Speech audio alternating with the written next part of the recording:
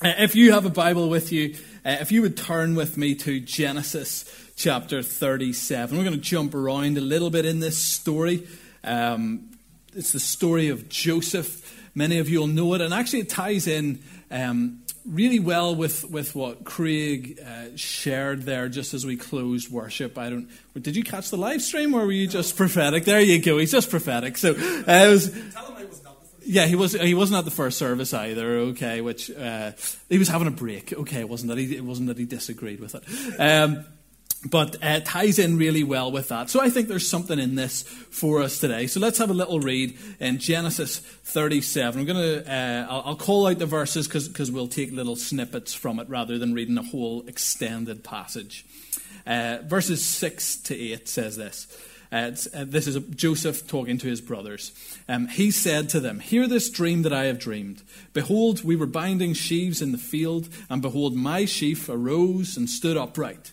And behold, your sheaves gathered around it and bowed down to my sheaf." His brothers said to him, "Are you indeed to reign over us, or are you indeed to rule over us?" So they hated him even more for his dreams and his words.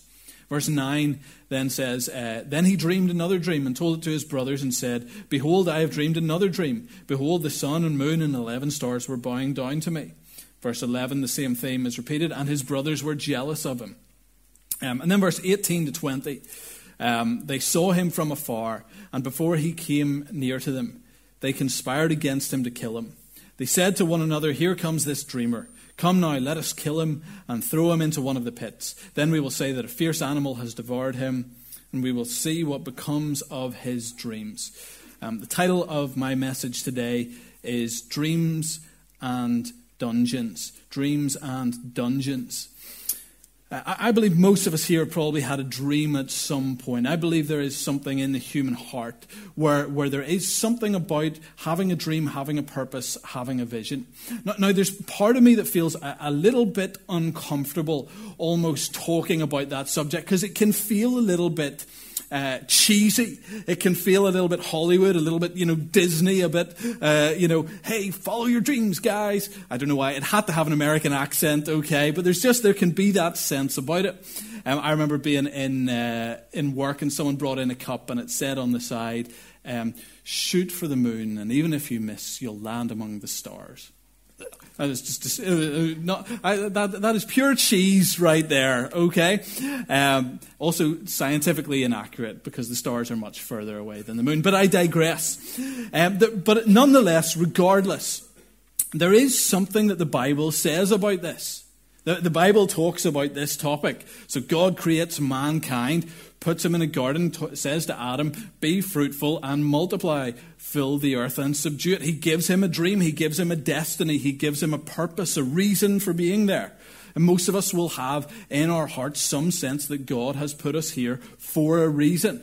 You are here for a purpose. Jesus had that. For this reason, the Son of Man came that he would testify of the truth. The Son of Man did not come to be served, but to serve and to give his life as a ransom for many. Jesus has a dream. Mankind has a dream. And that is true for every single one of us here. I just want to tell you that this morning. It's a bit early in the message to get preachy, but let me get a little bit preachy. Do you know what? You have a purpose. You have a destiny. You're here for a reason. You're not just here to sit through life and get to heaven at the end. You are created. You are designed for something. God has a dream for your life, and you should too. Yeah?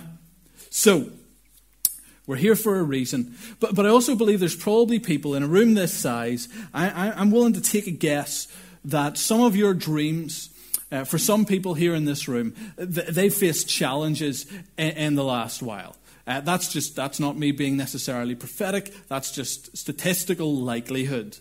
That there will be people here, and maybe you have had a dream of a business, and that's struggled in recent months. Or maybe you've got a dream for your family, you're believing something for your kids or for relationships, and that's not working out the way you'd hoped.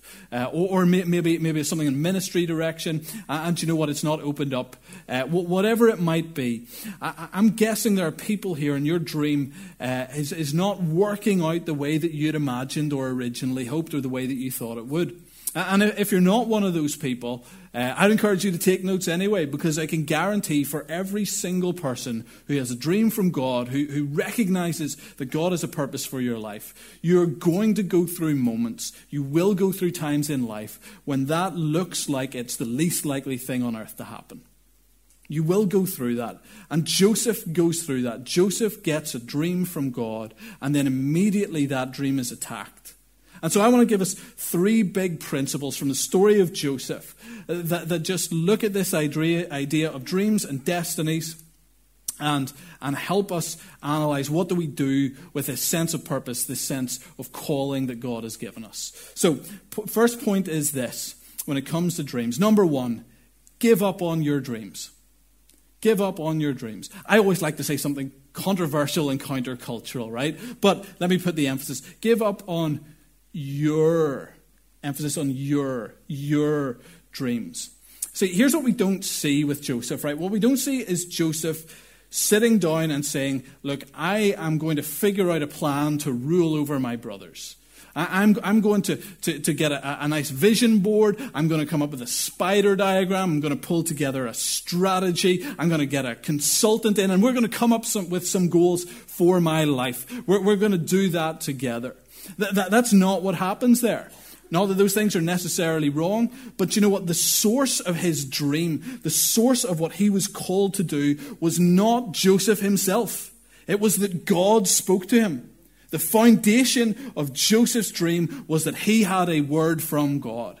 Every single dream has to start in that place. If we're going to talk about this concept of dreams, if we're going to look at it, it's important that we have the right dream. It's important that we have the dream that God has for us. It is absolutely true that God loves you and has a wonderful plan for your life. That is a true statement. It's equally true that his wonderful plan for your life might not look like your wonderful plan for your life. And so what we have to do as Christians, the first step we need to make when we say we're going to follow Jesus is, where is he going? What is his dream for me? Not what do I want to do, but what does God want me to do? I think we see in the world plenty of times that there are people who pursue dreams that God has simply not called them to do. Right? I don't know how many of you have seen the early rounds of X Factor, but you know what I'm talking about, right? Someone shows up, it's my dream to be a singer. And then it sounds like they're going through surgery without anesthetic, you know? It's like, I dreamed of singing in front of thousands of people. Thousands of people have a dream that you would not do that, okay? Like you have that sense there are people in the world and they're pursuing a dream, but the reality is you don't devise your destiny, you discern it. You hear it. You don't make it up, you're given it. It comes from God. That Joseph is there serving, doing whatever God's called him to do. God speaks to him and there's the dream. And it's vital that we do that because God's aspirations come with God's ability. They don't come from within. It's not just enough. Because many times we think if I just am determined enough, if I go hard enough, if I outwork everyone else. You've been listening to Gary V, if anyone knows that guy's YouTube channel. He is way too intense. And, you know, it's just that sense of I have to work and just strive my way into whatever dream I come up with. But I can just tell you this. If it's God's dream for you, you need God's ability to do it. You can't do it alone. You can't do it. At some point, you need anointing. You need the power of God. You need something that you can't do. What if God calls you to do something impossible? God will only call you to do something impossible. That is it, and you will need God for it. And we see that in the life of Joseph. We see Joseph, as soon as he gets this dream from God, immediately he's just a leader everywhere he goes. He's put in charge of his brothers. He's put in charge of Potiphar's household, which is like running a business. He's put in charge of a prison, even though he's one of the prisoners. He's that good of a leader. And then he's put in charge of an entire kingdom. The gifting of God is with him, and it follows the dream. I know in my own life, for far too long, actually, I dreamed of being a footballer. Right, I did. Until I'm still kind of hoping it works out, to be honest. Okay, I've lost a yard of pace, but I've still got some good touch. Okay, so I'm reckoning Arsenal might give me a call any moment, and I'm ready to go. okay? But I was always told whenever I played that I had a heart, which means you try hard and you're still weak, okay? Because I just didn't have it. No one affirmed that calling on my life at any point. I remember at age 17, I had an encounter with God, powerful encounter with God, and in that sensed a call to ministry. And from that point on, I very raw and very, unformed. And I'm still not where I want to be in that direction. But from that point on, people started saying to me, "I think there's something on your life for that. I think there's a gifting. I think there's a calling there to ministry. I think there's a calling to preaching or teaching or pastoring." People began to affirm that gifting in me. The reality is that you're only gifted for God's goal for your life. You're only given the tools for His task. That is what He has given you. But here's also the good thing. If He gives you the mission, He will give you the material that you need. Like, it comes hand in hand. This ability to do what God has called you to do is connected to hearing what He says.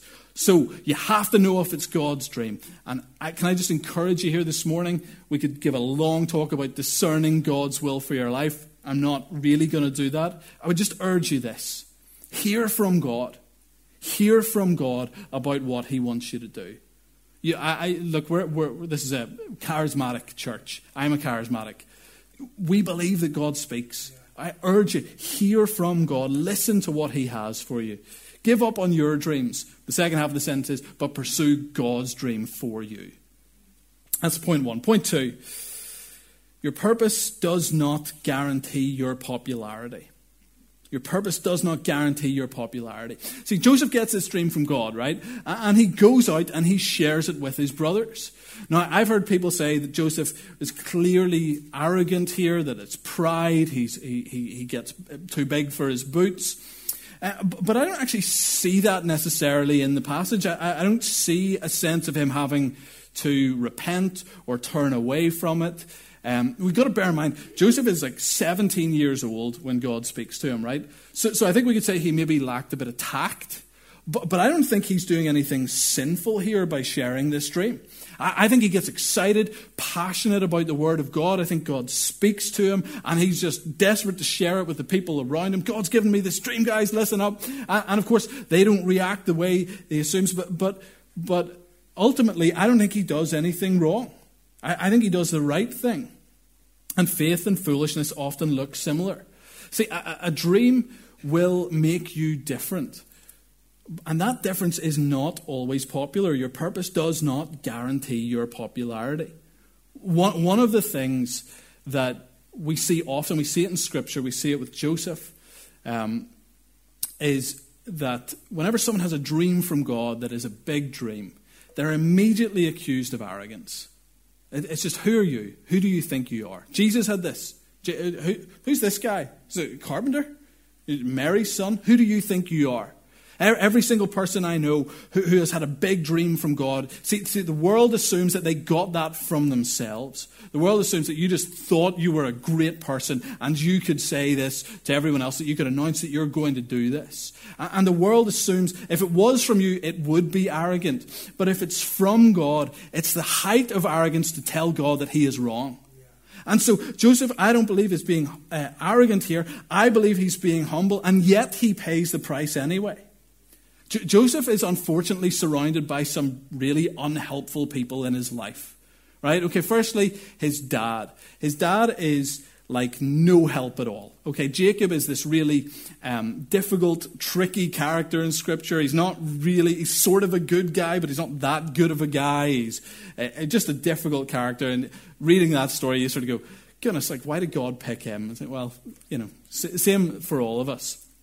But so what Jacob does is he has 4 wives at the same time. Okay? Now, most of you here, maybe you are a woman or you've met one. You know that that's a bad idea, right? Okay, I was Googling what it would be like to be married to 4 women at the same time. And the best quote I could find was, imagine you're in a bare-knuckle fight with a lion and your 4 wives join the side of the lion. Okay, like that's where he is, right? So we've got this family that immediately just has divisions, and Jacob has a favorite wife, and then he makes that wife's son his favorite son. He showers him with gifts. He gives him this multicolored coat. And Joseph has to wear that because otherwise he'd be dishonoring his father. But it puts him against all of his brothers. Like, just no help at all. He's not given any help in this situation. And then he gets his brothers. His brothers are a messed up group. His brothers are, if you read about Simeon and Levi, you read about Reuben, these guys are not particularly good guys, right? This is sibling rivalry gone haywire, okay? I have a sibling rivalry with my little brother. He's winning, okay? He went to Cambridge, right? He did a master's in Cambridge in computer science. He's working for Bloomberg. I have yet to throw him down a well, okay? But it is his stag do next weekend, so there's a chance I might. But nonetheless, right, this is serious. There's serious rivalry here. Then there's Potiphar's wife, and Potiphar's wife falsely accuses him of sexual assault and gets him chucked in prison for something he didn't do. He's got these bad people around him. He's got the cupbearer. I mean, the cupbearer has a dream that Joseph accurately interprets and says, in 3 days you're getting out of prison, and when you get out, please remember me. And somehow, despite him being an integral part of a massive moment in this guy's life, the guy just turns into Dory from Finding Nemo, 5-second memory. How did I get here? I don't know. I'm sure it had nothing to do with a guy called Joseph. Right? So he gets all of these people around him, and even though he has purpose, and even though he has integrity, and even though he has gifting, and even though he has character, he pays a price. He's hated anyway. And can I just say, if you're here in this room, at some point, most of us will be there, where you do the right thing, and you act with integrity and wisdom as best you can, as best you know how, and it doesn't work out the way you hope. That will happen to us as believers. We're not guaranteed that it won't happen because your purpose does not guarantee your popularity. Often a dream from God will cost a lot. But listen to this, right? That's why God gives the dream. That's why God speaks to Joseph about this. God doesn't speak to Joseph about what he's calling him to do just because he kind of likes Joseph. He speaks to Joseph about it because Joseph is going to need it. God's saying, Joseph, there are trials coming up. There's challenges coming up. There's persecution coming up. There's issues coming up. You need to keep going because there is a dream that I am bringing to pass through it all. Listen to me. Go with me because if you do not quit, there is a destiny for you at the end of this. Do not give up in the middle of it. See, God's dreams, it's not like a winning lottery ticket. It's much more like a military conscription. It's like, here's the task. You're going to have enemies, you're going to have opposition, but you are on the winning side. God gives him a dream because he needs a dream. And ultimately, though people may immediately receive what is the same, they will ultimately respect what is different. And so Joseph gets this dream. You know, for any of us who are pursuing God, we will find people coming the other way. We will find challenges going the other way. John Wesley, many of you know of him. He was the founder of the Methodist Church in England and led a national revival. I mean, transformed the spiritual climate of the UK. By the end of his ministry, 1 in 30 Englishmen was a Methodist, which is just a profound impact for a guy who was traveling by horse. He didn't have internet, right? And just led the nation into it like a national revival. But here's some of his background. Here's his story. Here's some excerpts from his diary. May 7th, priest in St. Lawrence's was asked not to come back anymore. Don't get any ideas, Craig, by the way. May 7th evening, priest at St. Catherine Cree's Church, deacon said, get out and stay out. May 14th, priest at St. Anne's, can't go back there either. May 21st, priest at St. John's, kicked out again. Evening, May 21st, preach at St. somebody else's, Bennett's maybe. Deacons called a special meeting and said I couldn't return. Then the next year, 1939, May 8th, afternoon service, preached in a pasture in Bath. 1,000 people came to hear me. September 9th, preached to 10,000 people 3 weeks in a row in Moorfields. You see, a purpose does not guarantee your popularity, but that does not mean that God can be stopped. It does not mean that God can be stopped. So if you're there right now, if you're in that place where you've paid a price for the call of God to pursue that destiny, I just want to tell you this. The opposition is the opportunity. Like Joseph, if he doesn't go into slavery, right, then he doesn't do what God's called him to do. If he doesn't go from slavery into prison, he doesn't meet the cupbearer. If the cupbearer doesn't forget him for 2 years, then Joseph maybe gets out early and clears off back to where he came from and isn't there at the time when Pharaoh has his dream.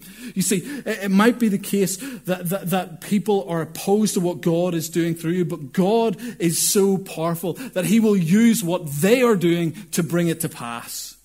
The opposition is the opportunity. The persecution is the promotion. They thought they were sending him into captivity. It turned out they were sending him into his destiny. They thought they were going to put him in chains. Instead, they put him in charge. They sent him there to rot. It turned out he was going to rule. And that is true for us in the pursuit of God. It might not always be popular, but my goodness, God cannot be stopped. You know, God doesn't operate by democratic vote. He will decide what he is going to do, and he will use those opposed to it to bring it to pass. Third point is this. It can often be a bad journey, but it ends in a good place. It can often be a bad journey, but it ends in a good place. The whole theme of the story of Joseph is summed up in Genesis 50, verse 20, which says, "You meant evil against me." This is Joseph talking to his brothers at the end when it's all worked out. He says, "You meant evil against me, but God meant it for good."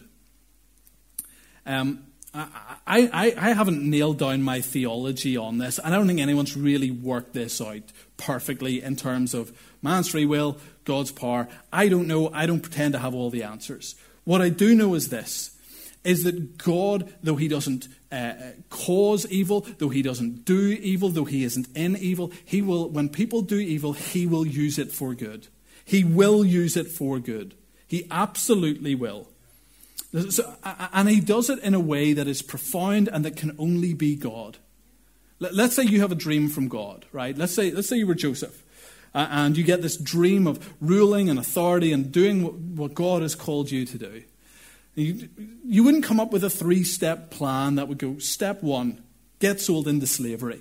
Right? Step 2, get falsely accused and end up in prison. And then finally, the natural step 3, get promoted to the most important place in the nation. Sorry about the water spillage there.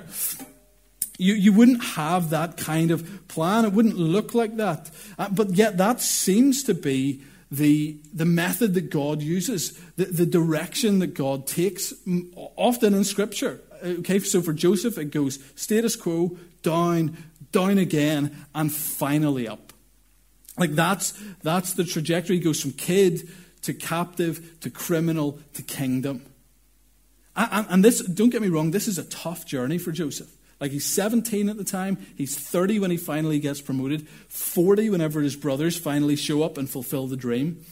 And unfortunately, Joseph, he hadn't been reading Genesis yet, right? He didn't know the end of the story. He's just going through it, walking through it. And that seems to be the pattern. Jesus has that. He's in glory at the right hand of the Father, incarnation, down, crucifixion, down again, and then glory, resurrection in a moment. I just want to just tie in to what Craig said at the start about things happening quickly. I want to affirm that word about something happening quickly. For those of you who it's been down and down again, can I just prophesy in this room today, things are going to look up. They are going to look up. God moves quickly. When God promotes, it is not just 1, 2, 3, 4, 5 steps. It's 1 to 5 in one go. That's what he does. And I'm believing that for us in this room today. Now, I'm not guaranteeing that trajectory always looks like down, down, up again. I don't know that that's exactly right. We see a little bit of a pattern of it. But I'm telling you this. The mission, the dream, the destiny of God, it's rarely like a direct flight, and more like a pair of hiking boots. There's a direction, and there's muck, and there's challenge, and there's issues, and it doesn't go the way you think it might go. But at the end, for every single person, I mean this, every single person, if you are in Christ today, at the end, there is glory. There is glory. There is. Now, I can't guarantee you how it's going to work out in your life, but can I just assure you that at the end, there is a palace that you will go into where you will be handed glory and authority. That is coming for each and every single person who is in Christ. That is where our ultimate hope is. And even if you go through your whole life and you don't get a nice 20-year stretch where everyone pats you on the back and tells you how great you are, can I just say, 10,000 years in glory, you'll have forgotten long about it. And so there is glory for everyone in Christ. It may be a tough journey, but it is going to a good place. And the marvelous thing about this is that we could never strategize our way there. Like we can never, whatever God's plan is for you, it will not look like your 5-year plan. Okay, I don't mind 5-year plans, but it won't look like that. Because you cannot strategize what can only be achieved by the supernatural. You can't get it that way. The journey will never look man-made. It will look God-made. And you may be asking, why is such a journey necessary? Well, it's a good question. Good time to ask it because it's exactly where I am in my notes, which is really helpful. But here's why. On the way, God refines the goal. And in the end, God receives the glory. In my own life, whenever I felt called to ministry, I never wanted it to be in Northern Ireland. I didn't, right? And so I went to Sweden and then we moved back here and we tried to move to the UK and we'd actually prayed and fasted and felt there might be something in that direction. And then it just wasn't opening up, so I had a chat to Andy McCourt, who was our senior pastor in CFC at the time, and he had great wisdom for us. Said, just get plugged in and see what happens. And we did, and we started to realize, hey, we kind of like Northern Ireland, like we actually enjoy it here. And then we actually got a chance to go to England and move there. And there we realized we really like Northern Ireland, okay? Like Northern Ireland, people here are awesome. It's like so good. We really miss them. And then God brought us back here. I don't know that if I had designed the goal that it would have looked like that, but God refines it on the way. You don't get the full picture. I don't think Joseph knew that it was going to be in Egypt where this was fulfilled. I don't think he had a clue. I think he assumed it was just going to be where he was.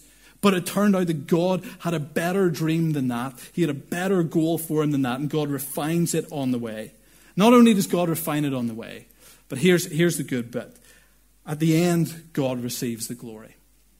In Genesis 45, verse 7 and 8, sorry, I did say I was jumping around today, but Joseph says this. He says, God sent me before you to preserve for you a remnant on earth and to keep alive for you many survivors. So it was not you who sent me here, but God. But God. I just love that. But God. Okay, I love a good but God in the Bible, right? He has made me father to Pharaoh and lord of all his houses and ruler over the land of Egypt. Some people in this story primarily focus on perseverance. Perseverance is in there. It's a good story about perseverance. But I think the point of the story is more about providence. It is that at the end of all of this, in this journey, not only will we have achieved what God has sent us to do, but we will have achieved our primary purpose, the reason why you're here primarily, man's chief end, is to glorify God and enjoy him forever. You will, at the end of this, whatever it looks like right now, at the end you will turn around and you will say, God did it all. You will say, but God. You say, I had a dream. I couldn't have planned it like that. I couldn't have foreseen it like that. I couldn't have imagined it like that. I couldn't have strategized it like that. But God. But God did it. Okay? People came against it. The economy tanked. The government did this, a pandemic, whatever. But God. But God. At the end of all of this, we will say, do you know what? We had plans, but God. But God. And so I just want to urge you, it may be a tough journey, but it ends in a good place. Because God. But God. And if you're on that tough journey right now, there is a but God. Just want to invite the band back up to join me. We're going to close in a moment. One last thing, and this actually really ties in with what Craig said earlier. And I had actually felt that I didn't have this originally in this message, but I felt to add it in. And so God's shouting at someone in the room today. Okay, I don't know who you are, but he's shouting at you. If you're close to giving up on God's dream for your life, because I reckon there's a good chance that someone here might be in that position. There's an interesting thing happens. Pharaoh has two dreams, right? He has the fat and the skinny cows, and the skinny eat the fat and stay skinny. And then he has the fat and the skinny wheat, and the skinny eat the fat and stay skinny. And it's this picture of 7 good years and 7 bad years. But there's this moment where Joseph interprets the dream, and in Genesis 41:32 he says this. This is Joseph just after interpreting the dream. Says, and the doubling of Pharaoh's dream means that the thing is fixed by God, and God will shortly bring it about. He's saying, look, this dream that you've had, Pharaoh, God's not going to change it. Don't pray that it's going to get changed, because it's not going to change. It's a guarantee. It will happen. Get ready. Now, how does Joseph know that about two dreams? What does that tell us? Well, Joseph had two dreams. There's two dreams twice in this story, at the start and the end. Joseph has two dreams. And yet at this moment, Joseph is still a prisoner. Like he's standing in front of Pharaoh, but like he's not been released. He's not been pardoned. Nothing good has happened to him yet. He's just been asked to come and complete a task. He does not know how this is going to work out. And yet what he says to Pharaoh tells us what he believes about his own dreams. He knows he's had it twice. He's had it twice. God has spoken to him. And what he's saying is, my dream, it is fixed by God. It's a guarantee. It's going to happen. I'm ready. I just want to urge you in this room today. Look, you might feel like you're in the dungeon, but God has a destiny for you. He has it. And you might feel like you're in that point that you're about to give up on that dream, and I just want to urge you. It is fixed by God. It's a guarantee. It will happen. Get ready. You might be in a dungeon, but that will not stop God's destiny.